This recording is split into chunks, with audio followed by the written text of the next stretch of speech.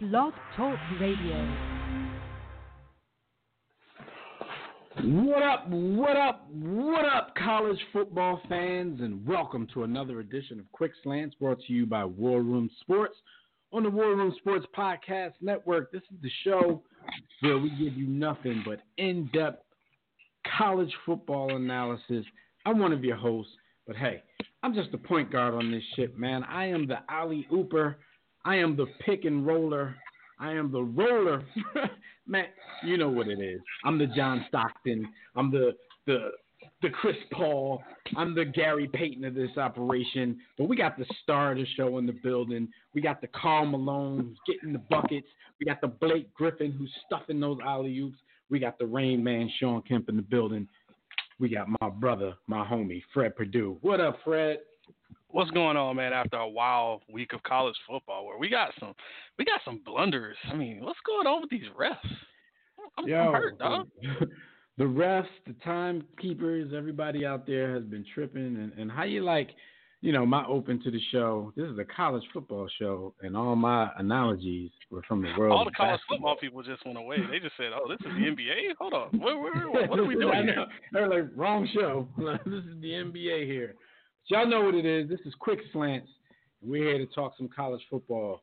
And we're going to get right into this because, like Fred said, man, there were some blunders this past week, particularly in one conference that pretty much helped decide a couple of games. So let's get into the first one.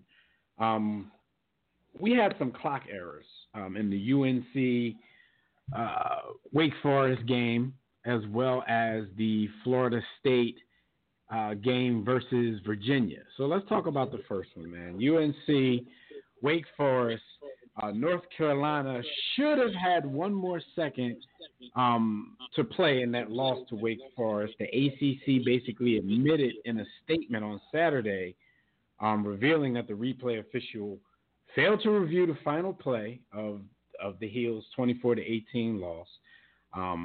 That review should have ended with 1 second being put back on the clock, which would have given UNC one more shot from the Wake Forest 43-yard line. So there's no telling, Fred, whether or not they would have actually won the game. But, hey, everybody wants to exhaust every second they have available to them, and playing these games. So what are your thoughts on this blunder that the ACC admitted?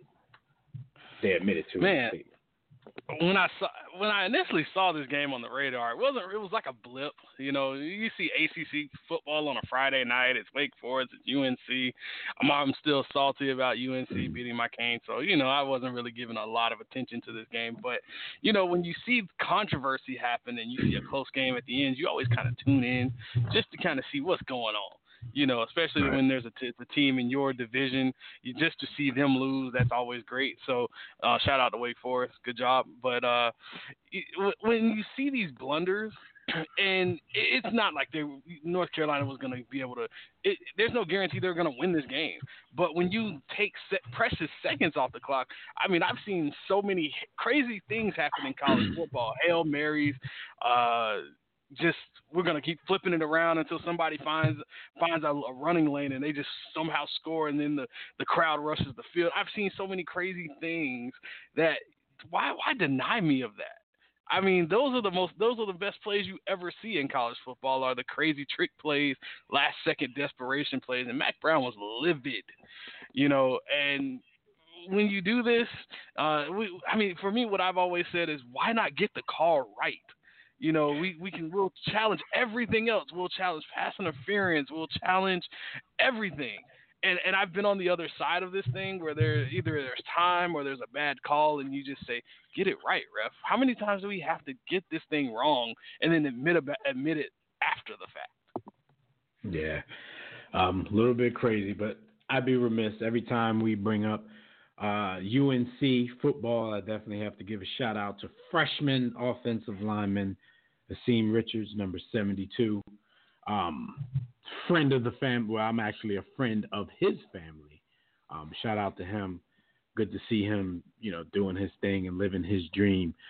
We had another clock error in the ACC, in the FSU Seminoles versus Virginia.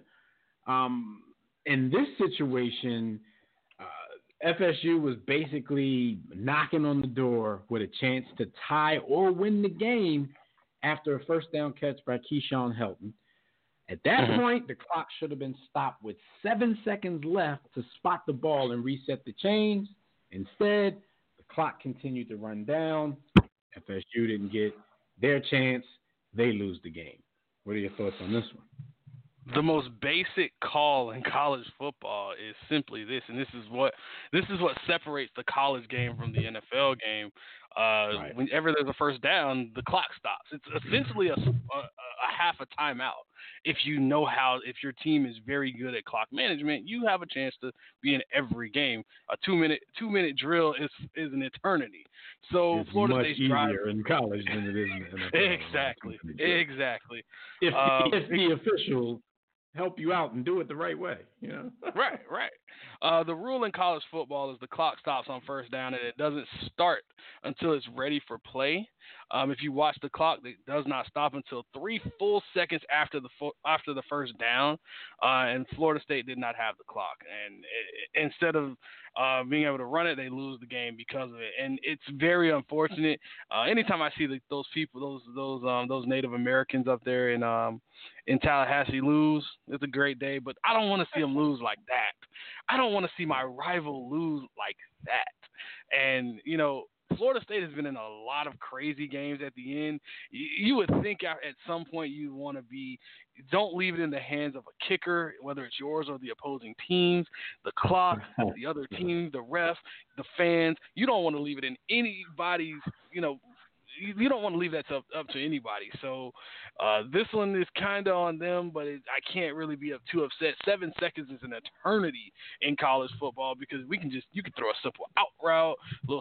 You can literally get another first down in the time, and you may run out of time there. But if you have a timeout in your back pocket, there's so much that can be done with 7 seconds, and it's unfortunate.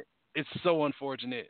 But yet another. How do you get this after Friday? How do you get this wrong? You got it wrong the day before. This happened the next day. And yeah, Florida State has a long history of letting non-football players decide their games, their big games, and I'm counting kickers as non-football players. Long history. And this time it was the ref, the timekeeper. It's just crazy, man. 2 days in a row, same conference. Somebody has to get something together at this point. All right. So those are your officiating. Well, no, we still have more. One more. Had the Arizona State situation where the player was never flagged for leaping on the field goal. So what happened there? Yeah, across all worlds of football, you can't use the lineman in front of you to catapult yourself. Leapfrog. You can't jump on top of them. Yeah, you can't do that. Unfortunately for me, I kind of wanted Michigan State to win this one. I had a nice little bet on that one. That whole my bookie thing. We'll talk about that later. We might talk about that later at some point. But, I had Michigan State. I'm thinking, man, they have offered through all of this. They have a chance to win this game. Their first one was nullified due to a penalty for having 12 men on the field. How do you have, at any point in this game, once you get to the college game, how do you have 12 men on the field? On the most important moment of the game, you kill yourself with a penalty. But then the refs, every ref, for whatever reason, to me, refs just it seems like they look the other way. And this is one of those egregious moments where this is in the rule book. I've seen this thing flagged how many times? Countless times. And they just let it go. And there's no guarantee because kickers are head cases, and to ask a kicker to go for a third time to do this, there's no guarantee, but at least you give them the fair chance. And the Pac-12, they actually released they released something about this too. There should have been a foul called for leaping. An Arizona State defensive player took a running start and leapt over the kicking team's line in an attempt to block the kick. In the process, he leapt into the frame of the body of an opponent, and the penalty should have been 15 yards. So that's huge. That is huge. A 15-yard penalty from the previous spot and an automatic first down. They would have pretty much had an untimed down. They should have kicked the field goal. But again, this is college football where the refs look the other way. So, no doubt. All right, so Alabama, of course. The wins are still piling up for them as they move to 3-0 overall. However, the injuries are also piling up. Most notably, defensive end LeBron Ray out with a foot injury. Yeah, Alabama is being ravaged by injuries, whether it's LeBron Ray, star linebacker Dylan Moses, who tore his ACL like a week before the season. They already had an injury already at linebacker, so they're already starting two freshman middle linebackers in that 3-4, and now to add to this, LeBron Ray on the defensive line.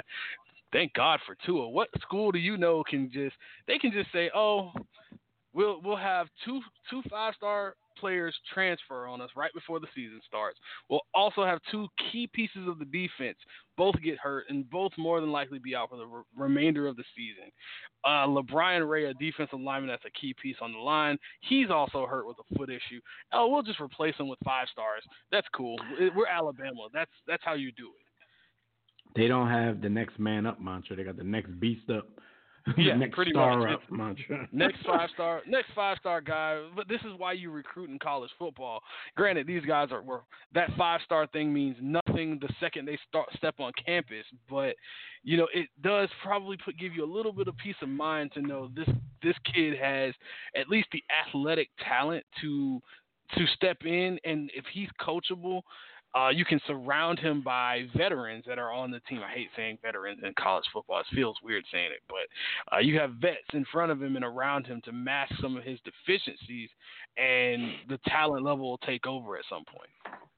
Right. It also helps to have Tua Tagovailoa on the other side, dropping like 40 points, 5 touchdowns, no problem. We can just pin our ears back. That helps too. All right, well, let's go back down to Florida State. We talked about them earlier with one of the officiating blunders that we spoke about. But is Willie Taggart feeling the heat or nah? A 4-year-old Florida State fan. And that's crazy because, if you're 4, then your parents, somebody set you up to do this. But a 4-year-old fan set up a lemonade stand on Sunday in hopes of raising enough money to fund a $17 million buyout of Willie Taggart. Well, this isn't just any parent of a Florida State Seminole fan. This kid, his dad, a Florida State graduate and a platinum chief level donor, Daniel Grant. So, this is high-level giving here. There's ties that go deeper. Which means he's just going to come out to his son's stand, buy 1 cup, pay his son $17 million, and just get this done all by himself. Exactly. That's what he pretty much needed. Exactly. Now this is some expensive. This is some really expensive lemonade. They were charging $20 per cup. What happened to 50 cents a cup of lemonade? What am I stuck in like 1935 or something? I mean, I've never heard of. I don't pay $20 at my local Chick-fil-A. I don't know. I'm just saying. But he did raise $241. Hey, I'm just putting it out there. Keep showing them how to be that good entrepreneur. I love it. I love it. I love it. If they'll pay for it, go ahead and sell it. He raised $241, and that was thanks to a $100 donation by a customer. The effort is good, but this is very telling. We're already training our kids to say, if I don't like my coach and he is really making some bonehead decisions and things aren't going great, get him out of here. So it was very funny, but to be in all seriousness, Florida State head coach Willie Taggart has been struggling since last year. When he came in and took the job, you thought, Okay, he's had success at Western Kentucky. He had success at USF. He also had success at Oregon. Well, now he's going to have Florida State talent now versus those other schools. And no disrespect to Oregon, but this is Florida State. There's a rich history here, and they just came. They've won a national title in recent history. So, when you see the talent, you see what I see on the field, the Cam Akers of the world, the James Blackmans, Tamari and Terry. You have talent on this team, but it just seems like you get rid of the offensive coordinator, you get Kendall Briles, son of Art Briles, the offense is flowing, but they just keep finding ways to just screw everything up. And I guess this young man, he's just had enough of it. Yeah, well, somebody tell this young man he's going to have to go back out there for a while because he's about $16,999,759 short, but he'll get there. You can do anything you set your mind to. Just make some good lemonade. Don't make no garbage and try to sell it for $20. Just to put it out there, Daniel Grant, this donor, he does donate between $13,000 and $24,999 a year. So, I mean, he's dropping car notes, he's dropping the whole car sometimes, but we're not going to put that out. I'm just putting it out there. I mean, that's All right. Well, let's stay in the state of Florida. Gators quarterback Felipe Franks suffered a bad one, man. He dislocated and fractured his ankle. He, of course, is out for the season. What does this do for the Gators, man? Oh, man. It does nothing for the Gators. What does it do to the Gators? Never really hope for injuries, but, I was watching this game and I'm saying, man, Kentucky's in trouble. Florida's in trouble. Kentucky was really controlling that game. And when Felipe, he seemed to step up in the pocket, and as the D lineman came around the corner and he steps up, he gets bent backwards. And, when you see those type of injuries, I'm thinking to myself, oh, his back's broken or something's going on with his back. I never thought to think that's his ankle. And, when they put him on the stretcher, you could tell it was visibly his ankle at that point. But, they might not be in too bad of hands. Kyle Trask was a kid out of Texas he wasn't heavily recruited, but I remember him back a few years ago when he was recruited. He had a big arm. He was a big kid. He's like 6'6", big arm. He was part of the McElwain regime. So completely different system, completely different. It doesn't necessarily fit, but Felipe Franks didn't fit either. From what I saw of this game, he looked comfortable in the pocket. He was making throws, and it wasn't like he was just some freshman. I mean, he's been around for a while. He's a seasoned quarterback for a while. So, looking forward to seeing what Kyle Trask can do for these Gators. And the Gators defense didn't look the best, but they pulled out a win with Kyle Trask under center. So we'll see. Dan Mullen is what we call a quarterback whisperer. So we'll definitely get to see what he can do with this young guy. What I was surprised to see is that Emory Jones, the dual threat guy who many Gator fans have been clamoring for, didn't get the nod.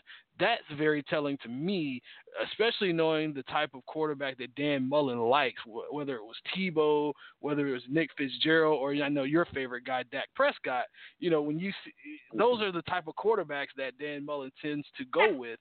Yet he's got a true pocket passer, a throwback, really, a big 6'6", big arm guy, not the dual threat spread option guy. All right.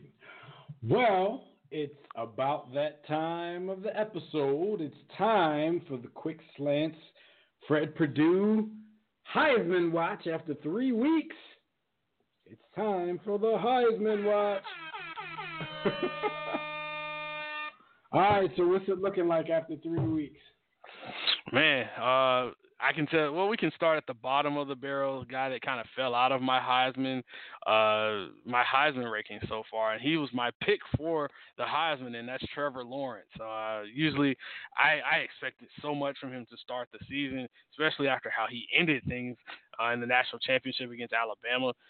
22 for 39, 395, 3 touchdowns, 2 picks. Not everybody too ground bad. Him, Fred. I think they ground him. Yeah, they put him up there, and I expected more from him. But he didn't. With 5 interceptions in 3 games, that's a ton. He did have 4 carries for 42 yards, but it just doesn't seem like. And they're winning. Don't get it misconstrued. They're dominating teams, but the way in which he's turning the ball over, it's really concerning. If they actually play a team that has some real help at some point. Maybe South Carolina late in the season. Who knows? But this Clemson team, if they actually find some adversity, will he be able to overcome it? I expect more from my Heisman winner that I picked. I mean, I put my faith in you, sir. Winning. Oh, man. Winning. All right. So who else you got? Okay, so now that we've gotten rid of the bad, the guy that I really wasn't expecting to jump into this Heisman ranking, Joe Burrow, quarterback, LSU. The Ohio State transfer, he really wasn't comfortable last year, but now he is really – I saw him light up Texas, and I wasn't sure. I wasn't ready to just throw him up there because of one big game.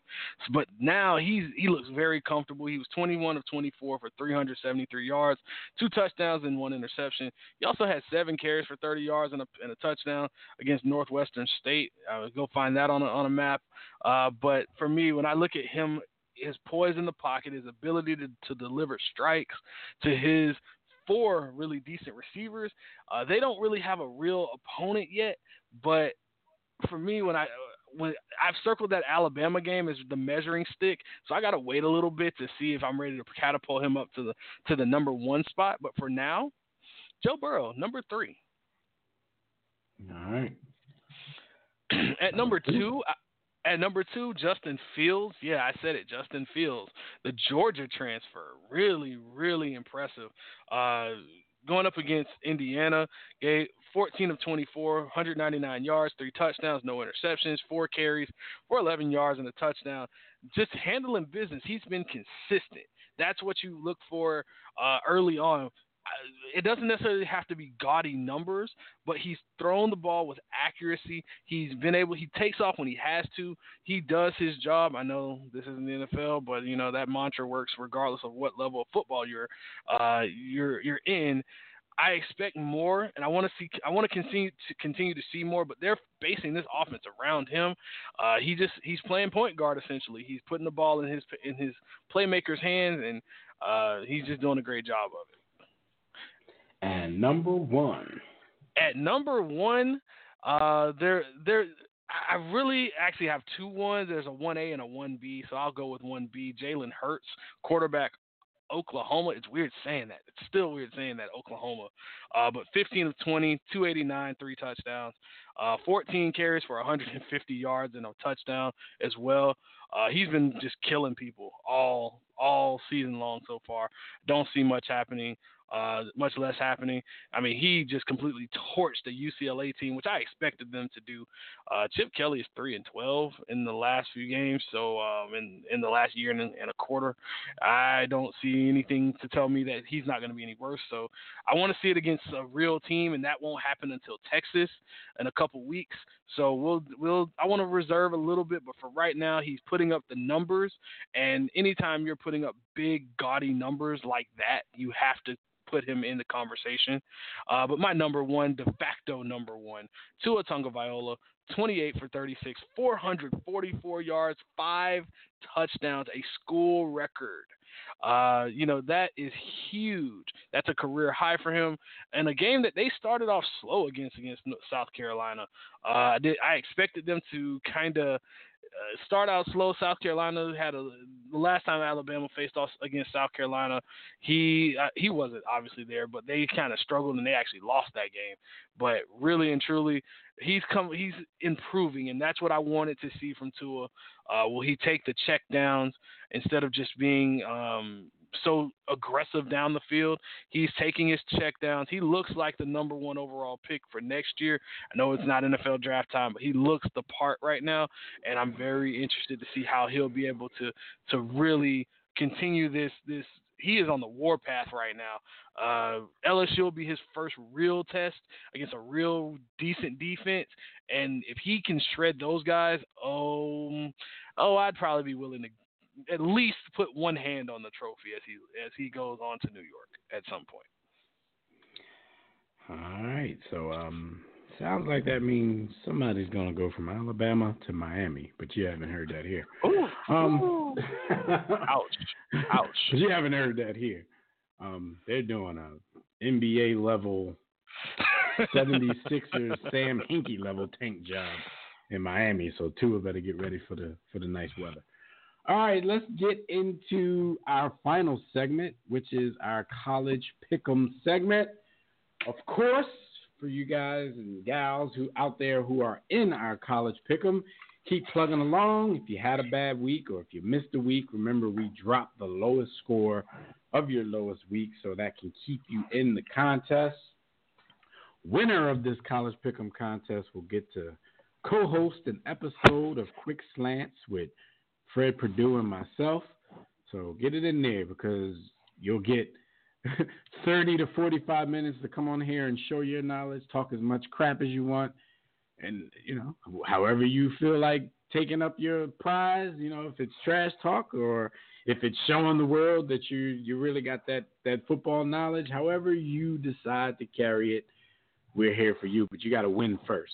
But this is the segment where Fred will give you some analysis on some of the bigger games of the week. He's not going to give you his picks, not going to tell you who to pick, but if you're out there and you're on the fence about something, you might be able to take some of the gems that he drops to help you make your pick. And unlike years past, we're not going to do every game. We're going to do some of the bigger games, which are the games that are harder for you guys to pick. So listen up. This is the time where you put everything down, except for your pencil and your pad.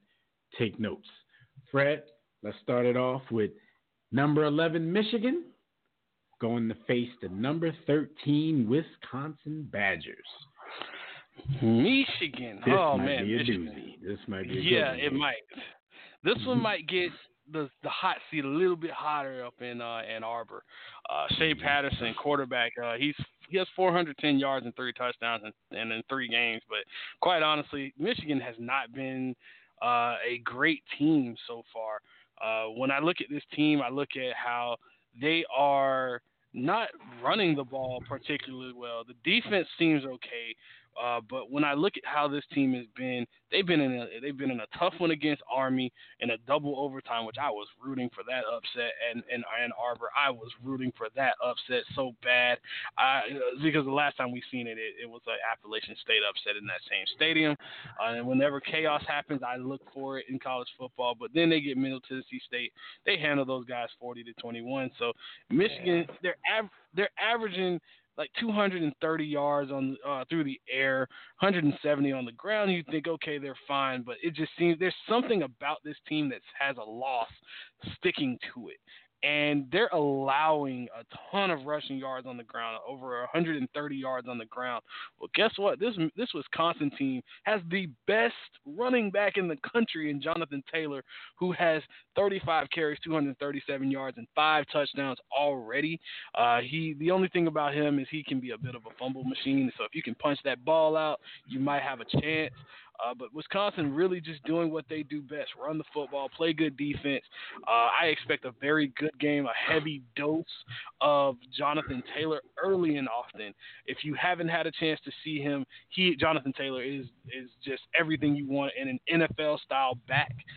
Over 2,000 yards last year. Also just shy of 2,000 yards his freshman year. So he's on pace to really have a ton of carries, but he's a good player. He's a really exciting player. Very patient, good feet. One of those guys that we love to watch. All right. Let's go to number 8, Auburn, visiting number 17, Texas A&M. This one's going to be interesting. This is a SEC West matchup. Bo Nix, the quarterback at Auburn, has really impressed me in his time there as a freshman already. He's 545 yards, 4 touchdowns, and only 2 interceptions for a freshman. Those are good numbers in that wing T spread running game that they love at Auburn, that inverted veer kind of thing they love to do. They want to run the football. If they can establish the run, that is what we expect that can help this team. The defense has really stepped up the last 2 weeks against Tulane as well as Kent State, only allowing a combined 22 points.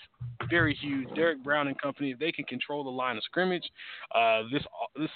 this Texas A&M team is in trouble. Kellen Mond, I expected to be the quarterback at Texas A&M under Jimbo Fisher. I expected to be a lot better. He has 3 interceptions already. It's just not a great atmosphere for him. Texas A&M lost to a close one to Clemson. They tried to do a bit of a comeback. It didn't really work out the way they thought. They rebounded 62-3 against Lamar. I mean, I expected that.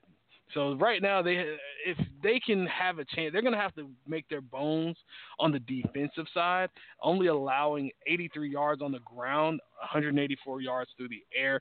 Auburn doesn't throw the ball particularly well. They run the ball well. Their numbers are a bit skewed because Auburn's playing Tulane and Kent State. You're going to see a lot of domination there. It kind of skews out that Oregon game early in the year. This is going to be huge for SEC West standings. So this is the first game in their division matchup. So I really don't know which team I'm going to take in this one. This one's going to be one of those game time decision picks I make. Who knows? I might have to just flip a coin on this one. All right, let's go to number 22 Washington at 2-1 versus the unranked BYU Cougars, also at 2-1. BYU has a really, really good quarterback in Zach Wilson, who started as a freshman last year in relief. He's really made some big plays. He's turning the ball over a bit with 2 interceptions, but with a big win against Tennessee, which was huge, and then a big win against USC. It makes me think. And granted, these were both overtime games. This is a Herculean effort. I mean, you've had to face Utah, Tennessee, and USC in the last 3 games, and I mean they're giving up points in droves. I mean they're averaging roughly giving up about 30 points a game, so they're in shootouts every week. But if you're able to put up the numbers that they're able to put up, 225, they're rushing for 110 on the ground, 245 through the air. Not bad. That defense just has to get better, even marginally better. They might have a chance in this one. Washington, they have quarterback Jacob Eason, the first casualty at Georgia of the Jake Fromm show. He was the original quarterback there. He transferred after a year. He looks comfortable in this offense, but they haven't really played anyone yet. They lost a heartbreaker to Cal, 20-19. They can throw the ball really well. They're averaging about 265 yards a game. But again, and the defense is solid. Chris Peterson defense, what do you expect? They're going to be solid. I expect a lot of points in this game. Maybe whoever has the last possession wins. All right. Now, this one I wasn't going to have you talk about, but, this is a game that used to have a lot of cachet. This year, not so much, but it's still a Pac-12 matchup. We're going to go with number 16 Oregon Ducks versus Stanford Cardinal, who come into this one at 1-2. Yeah, the Oregon Ducks. I mean, the jerseys are still sweet. I mean, every time they drop something on IG, I have to go like it because man, those jerseys they're just straight flames. But this matchup used to have a big time following, but now the Chip Kelly days are over. Oregon doesn't seem like they're not the up tempo, move very fast. They're not that team anymore. But the Stanford team, they're not the same Stanford team I remember years ago. They prided themselves on being a very stingy defense. They played old school, hit you in the mouth, smash mouth football, but they have a ton of injuries. KJ Costello, their quarterback, he's out. He was out the last couple of weeks with a concussion. Also, Walker Little, their star left tackle, he's out for the season with a foot injury. So those are huge issues there. UCF lost, USC lost. The only win that you have is against Northwestern. You're giving up 415 yards a game. You're giving up huge amounts of points. They've lost both games, these last two games. They've given up 45 points apiece. That is not the Stanford I remember. On the other side, Oregon, Justin Herbert, he's the name that everyone keeps wanting to be that top QB prospect. Going into the NFL, he decided to come back. He has 11 touchdowns. He has not thrown a pick yet. He's just shy of 1,000 yards. So I think he'll be able to. If he can control the tempo of this game, and that's the one thing you have to do with this Oregon team, they can just continuously score points. They'll be fine. They are on the road, and anytime you go to the farm, it's not an easy game. But when you have Justin Herbert and he's playing the way he's playing, he is on fire right now. He had a close loss against Auburn, but Nevada, big win, 77 points on the road at home, and Montana again. 35 points at home as well, putting up big points. But the defense is, when I talk about Oregon, I never talk about defense. They've allowed a grand total of 9 points in the last two games, albeit it's Nevada, it's Montana, but even against Auburn, they allowed 27 points, and those points didn't come until late into that game when both teams were going back and forth. So I expect a pretty decent game. With all that being said, you may see a bit of a defensive game from both teams. It's a Pac-12 matchup, and it's going to be huge.